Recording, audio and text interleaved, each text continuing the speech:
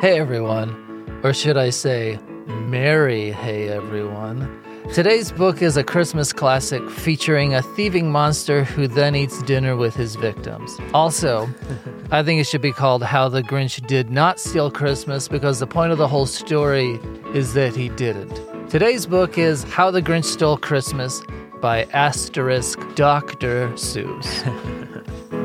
And this is The Book Pile, a podcast about the best of books and the worst of books. If this is your first time to the podcast, welcome, and may we suggest that you check out our back catalog of over 160 books. We've covered everything from The Hobbit to A Room of One's Own to Hamlet to Goodnight Moon to Roasting Jaws, Twilight, and The Da Vinci Code. So there's something for everyone, unless you hate Shakespeare, Tolkien, and Virginia Woolf, but love Stephanie Meyer. This book really does have something for everyone because this book works for you whether you love or hate Christmas.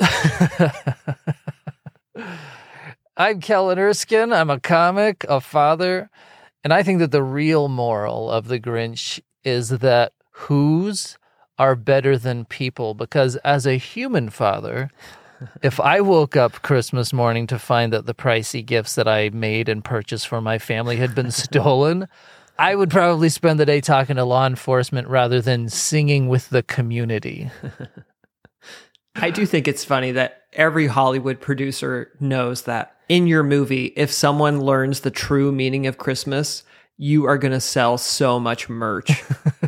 And I'm David Vance. Kellen, today I made a couple Grinch thought experiments. And I realized that when someone tells me they have a thought experiment, I know I'm about to be bored and they're about to think they're smarter than me. But these are different, cool thought experiments. All right, if you want to give us a Christmas present this year, feel free to leave us a rating and a review. Here's a recent 5-star review from Snissy Flynn. I hope that's not one of those things where they're making me say a swear word, like when Bart calls Mo. I love your podcast, and I found it on a podcast Kellen was in. You guys, so thanks to me. You guys are so fun, and I look forward to when you guys release one. Also, I know Dave wrote Studio C sketches and freelancers, and I love them. Please read it in the next episode and tell Matt Meese I said hi if you can't. Oh, it's like a real personal message toward the end. Yes, Matt Meese, Snissy Flynn says hi. If you are doing last-minute Christmas shopping, then we've posted once again a link to my escape room, and we are describing it as an escape room that contains a whole universe. So you are entering this magical world with a comic book and a movie, and then for the story to keep going, you and your kids have to solve these escape room puzzles. So yeah, we really hope you like it. And they really are great. I got one in November, and my boys had such a great time with them over the course of a few days, which I really enjoyed that it wasn't just like 20 minutes and they were done. It was like this ongoing activity for a good portion of the week, and they had a blast, and I had a blast watching them. Thank you. That's very nice. Also, real quick, before we dive into this book and some other holiday fun, we just want to remind you that if you need another Christmas gift to give, you can get a personalized video from me and Dave on our Patreon shop page. Give us the name of your loved one and any special information on them, and Dave and I will record and send a 1 to 2 minute video. And do we tickle the person? What's the tier where we tickle them? Also, you could join our Patreon for just $6 a month. And along with supporting the podcast, you get access to fun perks such as exclusive mini episodes every week. Lately on those, I've posted audio from some of my recent stand-up shows, which I'm not posting anywhere else. And there are also other benefits, such as a live Zoom hangout, which is happening this week or possibly next week. So if that sounds fun to you, we invite you to join us. All right, and without further ado, here are 3 lessons we took from How the Grinch Stole Christmas. All right, lesson 1. Sometimes you just don't know why you like something. I first thought of this principle when I was trying to rationalize why American cheese is gross except for on cheeseburgers. To me, it's because you have to fully lean into the depravity.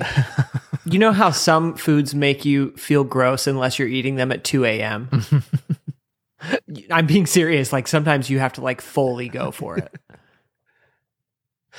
I say that I hate Cheetos, but I have on occasion like come back from a show after midnight and walked into a Marriott, like where the little marketplace thing is, and like looked around furtively and grabbed some Cheetos and a Pepsi. I don't get how people can see Cheetos and then try to claim there's no such thing as American cuisine. So I know on this podcast, we often analyze fiction in a way that's personal. You know, like, what does this book mean to me and why? And it's usually helpful and interesting. Like when I realized that Ray Bradbury's Rocket Man story affected me, because I realize I see myself in the protagonist's dilemma, even though he has a job that doesn't even exist in reality. Mm-hmm. Or like when you, Dave, realized after careful analysis that you actually didn't like Murder on the Orient Express, but you still made me read it before telling me. That's the trouble with stuff that you liked as a 13-year-old. Because it's like, did I like it because it's core to me, or did I like it because I was in my idiot stage? I just love this book, and maybe it's because it takes me back to being a kid at Christmas, or maybe it's because the houses in it seem so cozy, covered in that smooth, goopy Dr. Seuss snow, and I grew up where it didn't snow. Oh, yeah. Maybe it's because the Who Hash sounded good to me. I don't really know, but there's almost sort of a relief to not knowing and just enjoying something. Yeah. I will say it's been real weird spending Christmas time in California, because on Studio C, when we did Christmas sketches, we would have to film them like during the summer. And so I was aware that it was supposed to be Christmas, but it just felt fake because there was no snow. And now I'm here where there's just no snow during actual Christmas. It's funny because I just directed this episode of a cartoon series, and it was a Christmas episode. And halfway through it, the creative director was like, we need to add snow in all of these exterior shots. And I was like, why? But to me, it's just funny because half of the world doesn't experience snow during Christmas. Actually, that's not even true. It's 3/4 of the world, because it's half of this hemisphere doesn't experience snow. And then the entire southern hemisphere has Christmas in the summer. Right. So I'm not sure how much snow actually is required to make Christmas relatable. The only weather changing I've seen here is that the office I work in has a palm tree right in front of it. And the other day, as I was writing it, a man shimmied up to the very top and cut everything off the palm tree. And it was horrifying to watch. So you're saying that's like autumn for palm trees? Yeah.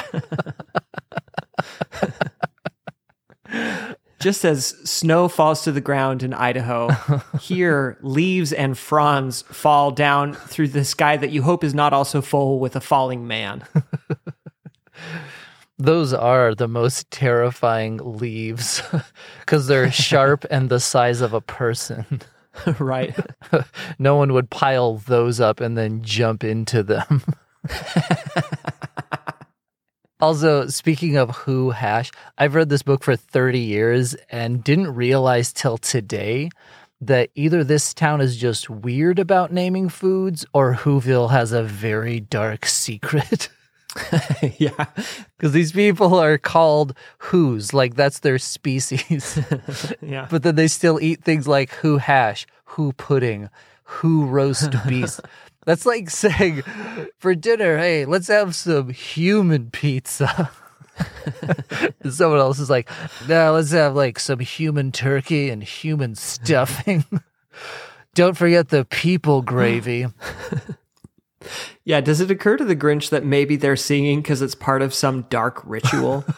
Oh, man. In Dr. Seuss's first draft of this book, it actually ended with an extra line where someone in the crowd slowly picked up the first stone.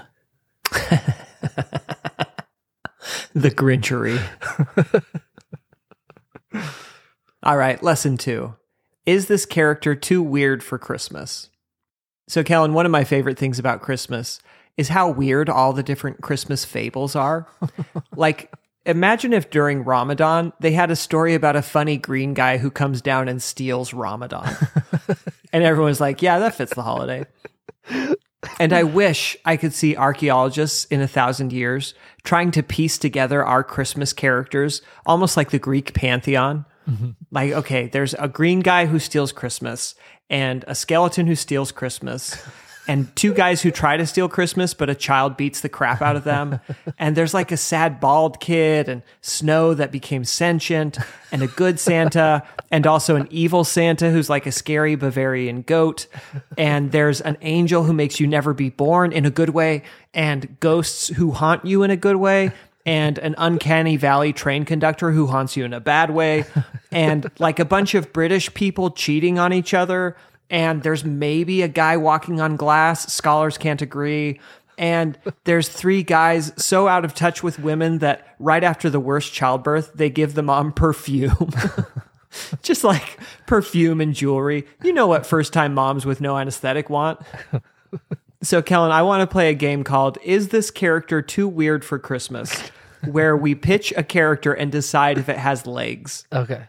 So my first one is Penny the Pine Tree.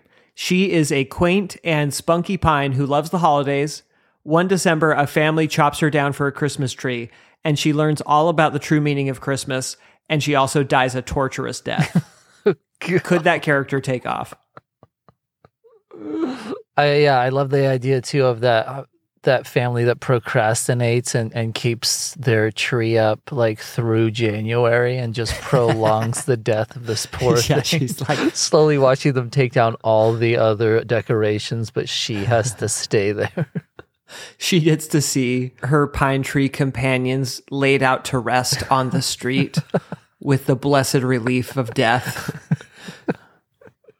All right, my next one is the Christmas slug. They are just your standard slug doing slug stuff, and the movie comes out in July, and all the marketing has Christmas in it, and no one knows why. I think that could work because there are some stories like Good King Wenceslas where you're done reading it and you're like, I think this is just something that happened during the winter. But they're just lumping it into the seasonal stuff. Yeah. The comedian Matt Rogers has a song called Also It's Christmas, where it's just about him meeting strangers at a club, but then the chorus says Also It's Christmas. So now this will be a seasonal Christmas song.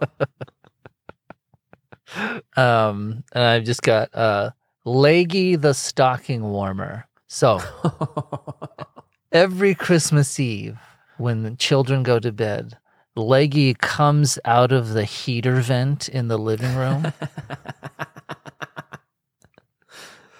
and he shoves his feet into your empty stockings so they're warm for Santa. Why does this guy feel like a pervert? I don't know. That's your mind, Dave. He's just helping Santa out. Why does Santa need the stockings to be warm? Because stockings can be cold. You know, he's trying to shove in toys and stuff, and he's like, brr. But because Leggy has been there first? Uh-huh. Wait, what does Leggy look like? Oh, that's up to your imagination. I sort of imagine like a Yuletide Slender Man. Kellen, nothing is stopping you from telling your kids this is a real person. Parents with kids at home, please tell your kids about Leggy the stocking stuffer. Just include it in your traditional Christmas storytelling, and then please let us know how it goes.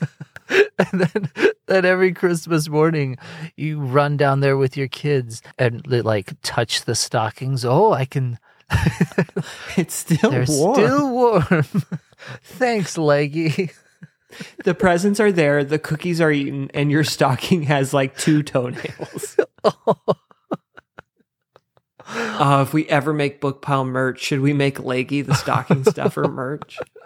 It's Leggy the stocking warmer. Stocking warmer. And that's why you get coal from Santa if you're bad, because Leggy, he won't even put his foot in your stocking if you don't deserve it. So Santa's like, this stocking needs to be heated up, and he just drops coal in it to start that process. The only way to warm it up is fossil fuels. All right, lesson 3. You don't have to be great at poems to write poetry. So I'm mostly making fun, but a few years ago I tweeted the joke, Dr. Seuss cheated at poetry and became a millionaire. And no one cared for that. But like I said, I'm mostly making fun. He sticks to traditional meters, and he is very good at it. But there are times where I think he just makes up a creature because he doesn't want to have to spend the time thinking of a word that rhymes. Yeah. And he cheats a couple of times in this book. And the worst one to me is, quote, "And he stuffed them in bags. Then the Grinch very nimbly stuffed all the bags one by one up the chimbley." Like, come on. That is not... Come on, Doc. I know you have to know the rules to break them, but this isn't even really breaking a rule. Like, he's using a real word, but just changing the last half of it. That would be like, imagine a poem like, "I fell in love in San Francisco, blue eyes and gentle hands, Francisco." Oh, man. Hans Francisco is Leggy's sidekick. Leggy's best friend.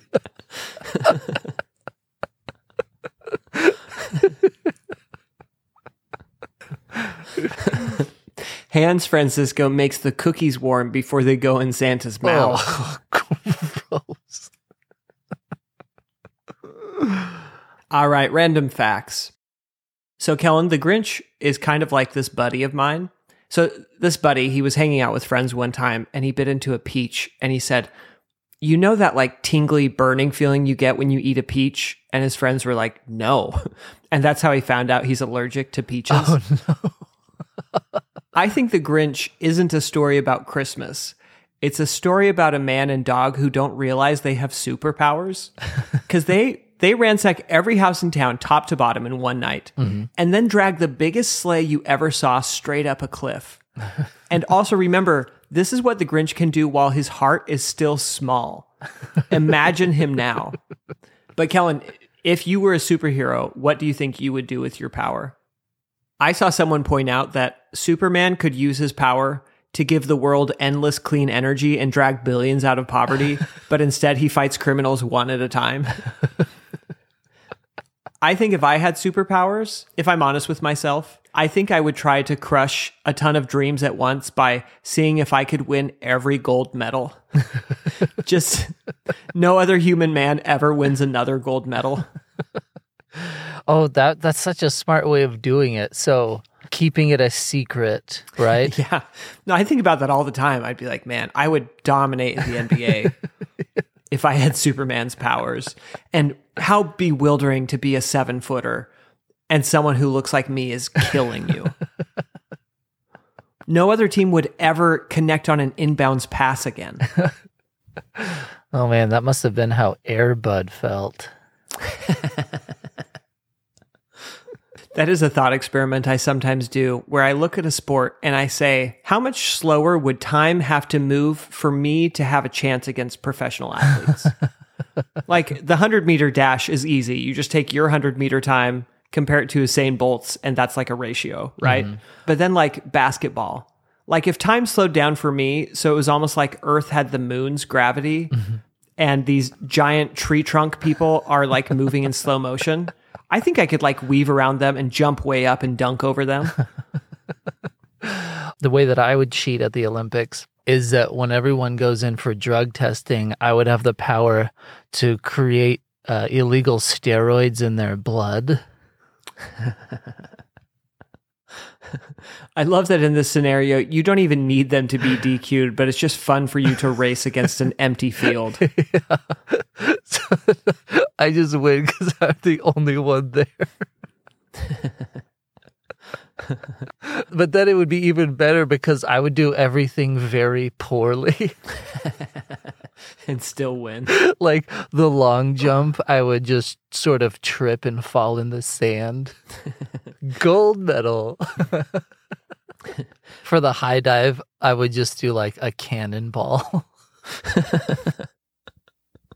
I had a friend freshman year who had a recorded negative vertical because in his gym class, he touched as high as he could touch.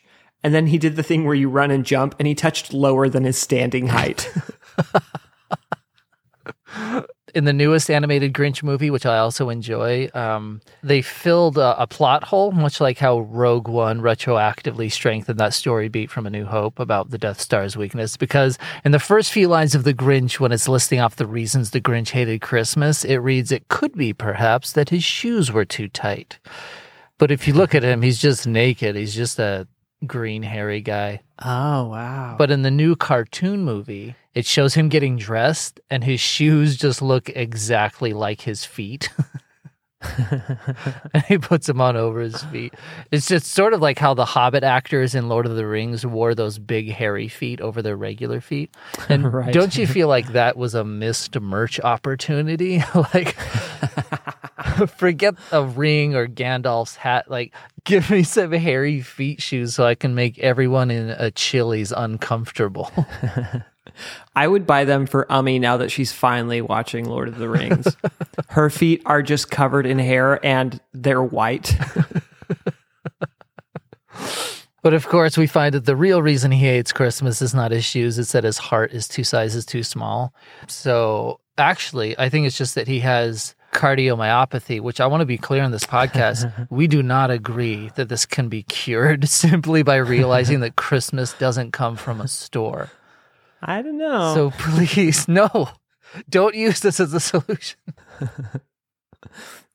Not a joke. Genuinely, every time I meet someone with heart complications, I tell them that Christmas doesn't come from a store. And I tell them Christmas means a little bit more. But then they have the problem of their heart now being too big. Oh, what have you done to me? So I have a quick gift-giving story. When Dave and I were backstage recording our last live episodes of Angels and Demons and The Force Awakens, I got this book out that I got for Dave as a gift by Bill Watterson and another artist. It's not Calvin and Hobbes. It's called The Mysteries. And I said, hey, I got this for you as a gift. And Dave said, I already have that. Oh, you were trying to give that to me as a gift? That's what I said. Yeah. I don't know if I understood that. Oh, okay. Well, then that makes a lot more sense. Here's what I remember you saying. I thought you said, hey, have you read this? And I was like, yeah, I did. Oh. I did not realize.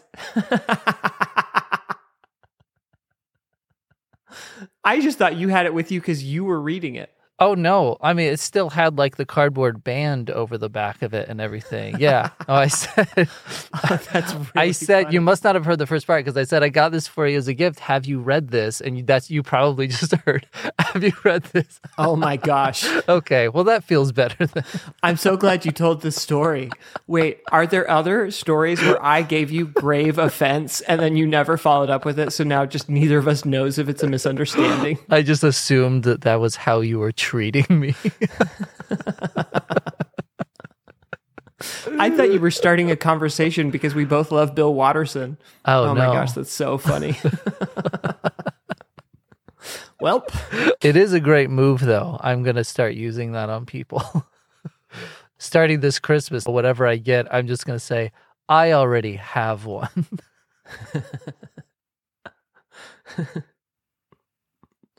Man, that does make me paranoid because I'm like, how many other times do I just mishear someone or misunderstand and behave in the totally wrong way? Have I told you the story of my best friend, 1st through 3rd grade? No. So I had the same best friend 1st through 3rd grade. We were in all the same classes together. End of 3rd grade, my family is moving. So it's my last day of school there in Washington. And he and I ride the bus home together. So we're walking out to the bus the final time. And he's like, David, goodbye hug. And I was like, no way, man. I get onto the bus. I turn around. He's gone. I didn't realize his mom was driving him home that day. That's how I said goodbye to my best friend of 3 years. I thought he was doing a bit, and then I just never saw him again. It makes me so sad every time I think about it. One time, my best friend, and we're still best friends, I met him when I was 12. He moved when we were 15. And he flew back the following year after he had moved, and we got to spend a couple days together. And my mom took us back to the airport so we could fly home. And as I'm an awkward hugger, always have been. I don't know when I'm supposed to go in for one or how it's supposed to happen. So I went to hug him, and I did this thing where I just sort of flung both of my arms straight out to the sides. You know you know how you invite someone in for a hug. But as I did it, just flapped my arms out to the side. I hit my mom in the face with the back of my hand. Oh, no.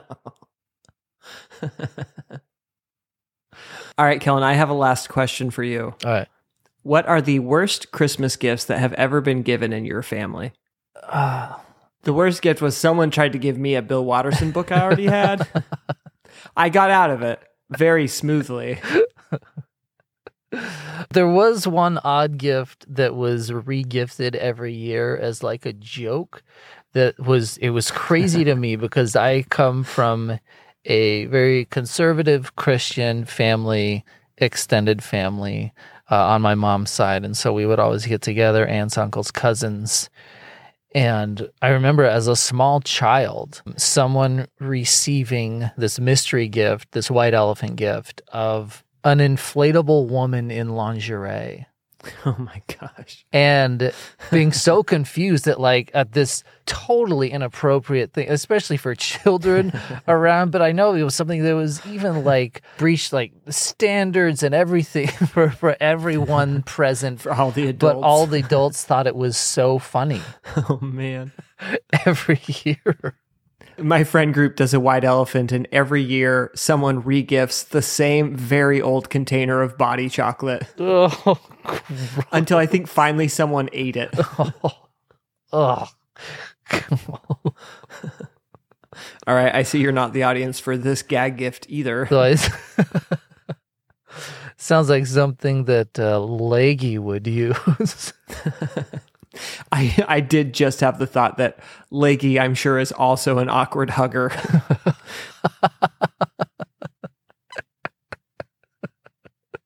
I'm so curious though. What's? Well, I know I told you this. One year I was woodworking and I tried to make a wooden goblet on a lathe and it broke. And it looked so bad. It was like a bad goblet with just like a wooden rod sticking through the middle. It was so ugly. So I convinced my 3-year-old brother Seth that I'd made him a wooden toy, and his name was Glebus. And I gave it to him as this early Christmas present. And Seth was like, he was just like the sweetest little toddler. So I said, "Do you like Glebus?" And he'd be like, "Yeah." Anyway, eventually he accidentally dropped Glebus in the fire. But it became this like long running family joke. And so a couple years ago, my brother Jake carved me an exact replica of Glebus, and that was my Christmas present. And at one point I was like, "I'm not sure I want Glebus." And my brother Paul said, "No one wants Glebus. If you wanted Glebus, it wouldn't be Glebus." There's no tradition so weird that it can't be a Christmas tradition. I don't know why, but on the Vance side, our Christmas tradition is that every Christmas Eve we eat enchiladas. I guess because they're sort of like little food presents. I think it's maybe because they can be red enchiladas or green enchiladas. Maybe that's where it came from. Oh. And finally, real quick, a couple of shout outs from recent shows that I performed at. And I'm sorry I didn't get everyone's name, but these are some people who went out of their way to come and see me perform. There was Sean in San Diego, and I apologize, Sean. I'm obviously pronouncing this Sean. I know there are 5 other ways to spell it. And in Des Moines, I met Alyssa and Angel and Ian, although Ian seems to be a second-tier fan because he said that he listens to the podcast when Angel does. But that still kind of counts. I hope that show was fun because we've been promoting that Iowa show longer than Iowa's been a state. Yeah. No, it was a blast. 2 shows, one Friday, one Saturday. Friday almost sold out and Saturday did. So I think that's a secret. Yeah, is just booking a year and a half in advance.